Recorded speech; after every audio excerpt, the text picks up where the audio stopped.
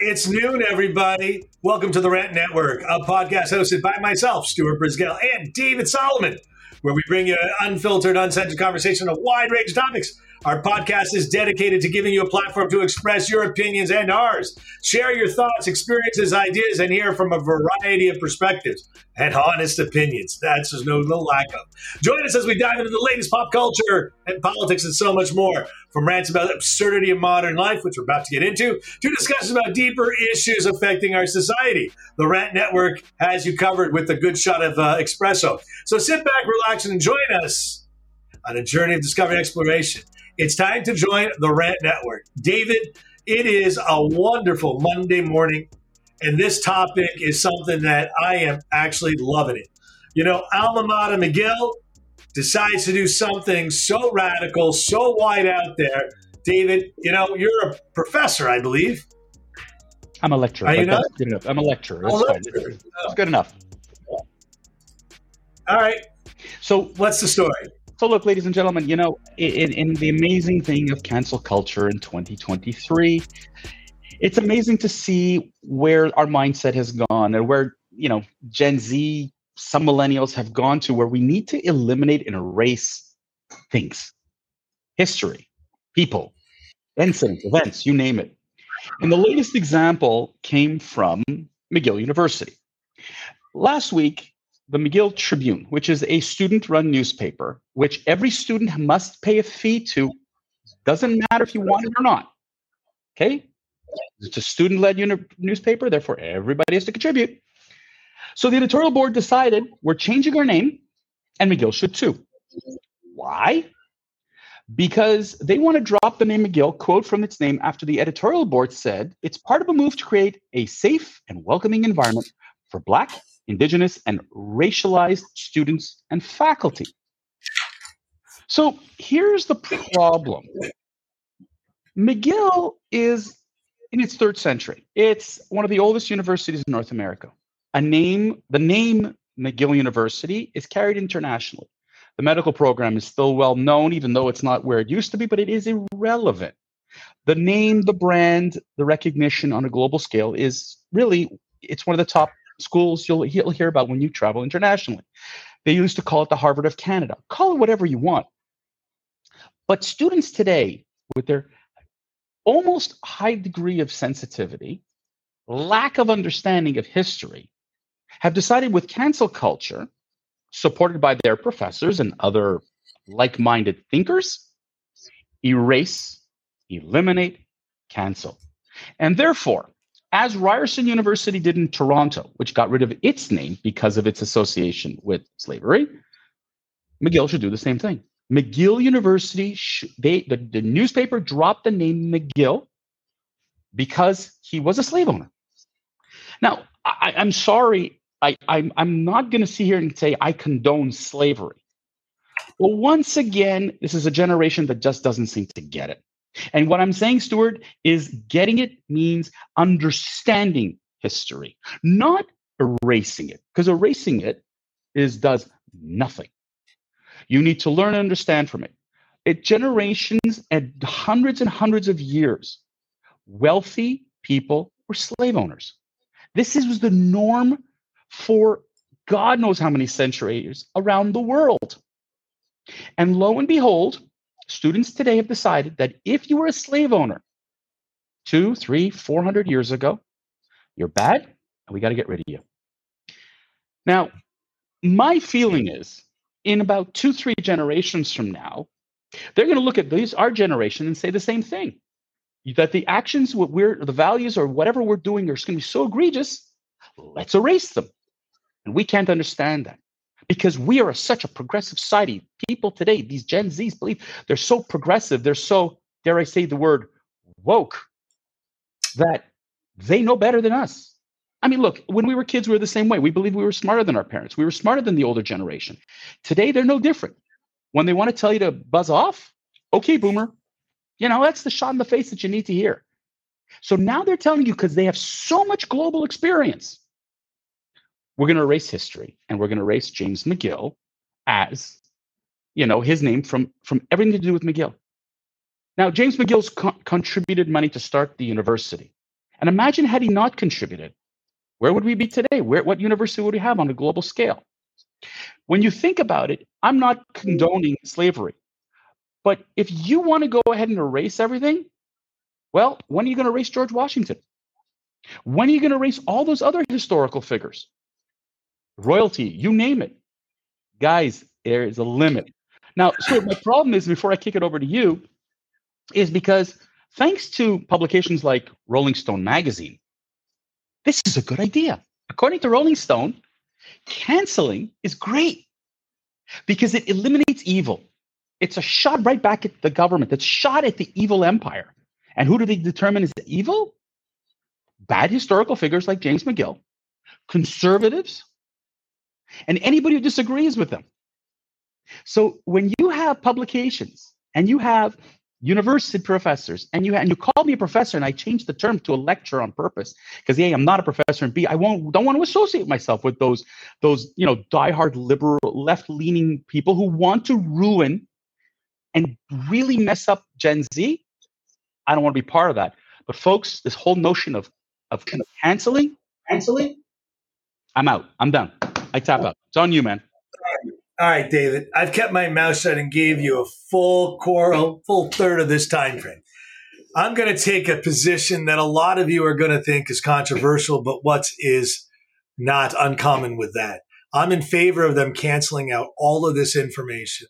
I'm in favor of it, and I think in 50 years, our children's children are going to ask, what is slavery? I think it's a beautiful idea. They're also going to say, why do we have a Black History Month? There's no point. Nothing ever happened. Why do we have any special treatment for any minority or ethnic background? There'd be no value, no reason to do so. It'll be forgotten in 50 years. It's actually basically a whitewashing of history, which is exactly what communist Russia did throughout the 60s, 70s, and part of the 80s, right? And today it's reoccurring again under Putin. What do I call whitewashing? You weren't allowed to practice a religion. Well, that's true. If you were Jewish in the Soviet Union, you were into the goulash, right? You were sent to a gulag. Goulash is a food. Yeah, well, shame on me. You were not allowed to live in Moscow if you were a Jew. If you were a Black, you also were not living in many places either because you weren't liked there either. The bottom line is, I'm in favor of all this whitewashing. I think it's about time. I'm tired of hearing that they need to have affirmative action, Black presidents, Black vice presidents. You know what? The NBA, well, every other sport's got to have a percentage of athletes of minorities. Well, I think the NBA needs to start having mandatory white players on the team. Out of the 9 on there, 3 of them need to be white. I think the NFL's got the same problem. I think they have to, they want so many Black quarterbacks. I think 60% of all players couldn't be one color, but 40% got to be another. Or why don't we have it 50% and 50%? Or how about 40 and 40 and 20 transgender? David, this is called the world gone bananas. And you know what? I'm in favor of it because I think they need to take this all the way so that my children's children never have to hear about Black History Month. Well, now, again, David, hang on. I'm saying this in a comical, I'm saying this in a very theatrical way because I think it is the stupidest thing on this earth to even consider this. And McGill, which has been shamed for taking the wrong side of many political sides as of history, as of late, as well as Concordia. I'm waiting for Concordia to go by the wayside. But just so you understand, there are so many people that are in Congress, whether you're from California, let's talk California. There are the biggest, bluest state. I'd like you to find out how many of their congressmen's families owned slaves. New York, Massachusetts, they're all guilty. It is ridiculous. You have Stephen Adams, Democrat, Alexander Anderson, Democrat, William Archer, Democrat, right? It's crazy. Chester Ashley, David Ashton. These are all Democrats. 100%. They all had slaves. Okay, but here's the thing, okay? And I agree with your one more thing. John F. Kennedy and Joe F. Kennedy were not in favor of any of the affirmative Black action that party did. You know what? I was verbally accosted by someone who was so radical left. They had the nerve to say that Kennedys were not democratic enough for us. Well, that's Is that insane? That's the new notion today. But going back to what I was talking about here, okay, like erase it. Look, I have a solution, but before I get to the solution, let me tell you where finally I think some of the universities are waking up and realizing that they've gone too far. And that's Cornell University. And that's my brother-in-law, my two of my three nieces' alma mater. I'm shocked because they're now moving to prioritize free expressions months after a conservative was like heckled. Students, heckled a conservative pundit. We've taken away at a university the conversation, the debate. So I applaud Cornell, one of the only Ivy League schools, to wake up. Okay, and I'm using that word "wake up" because we've gone from one extreme to the other. But that's not the solution to the problem.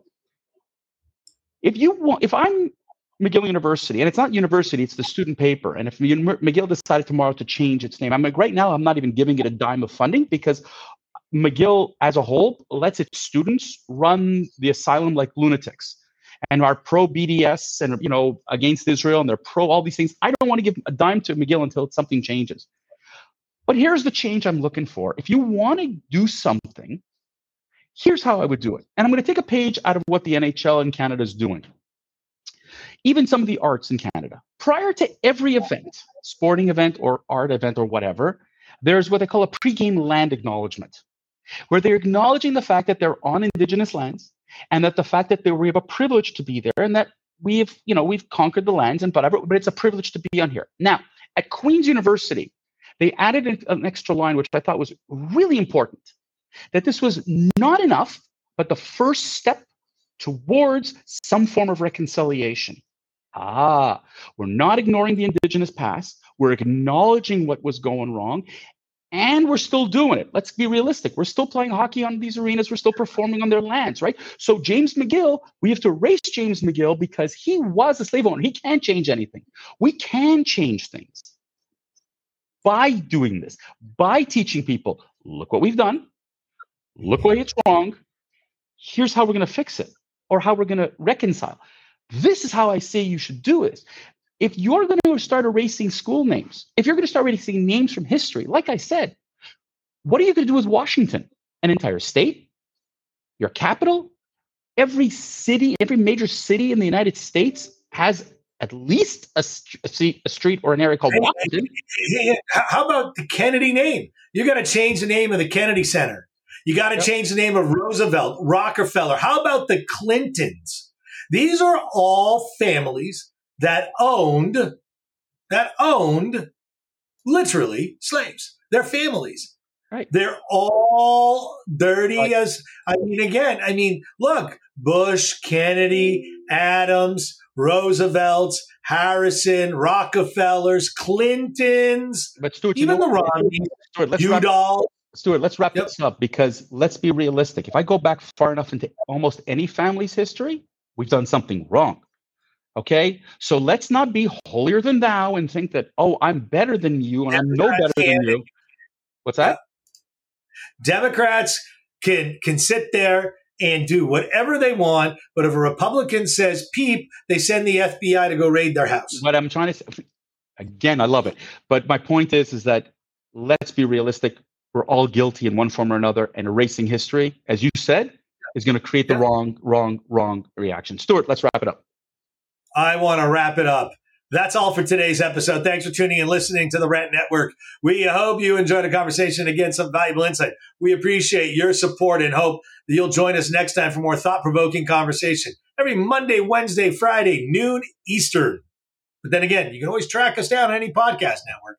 In the meantime, don't forget to follow us on social media. We'd love your follows. Share your thoughts and remember us. We're interested in hearing from all of you, our viewers, whether you fit on our side, their side, or any side in between. We really don't care what political affiliation you have. See you next time, guys. David, wrap it up. Let's wrap it up.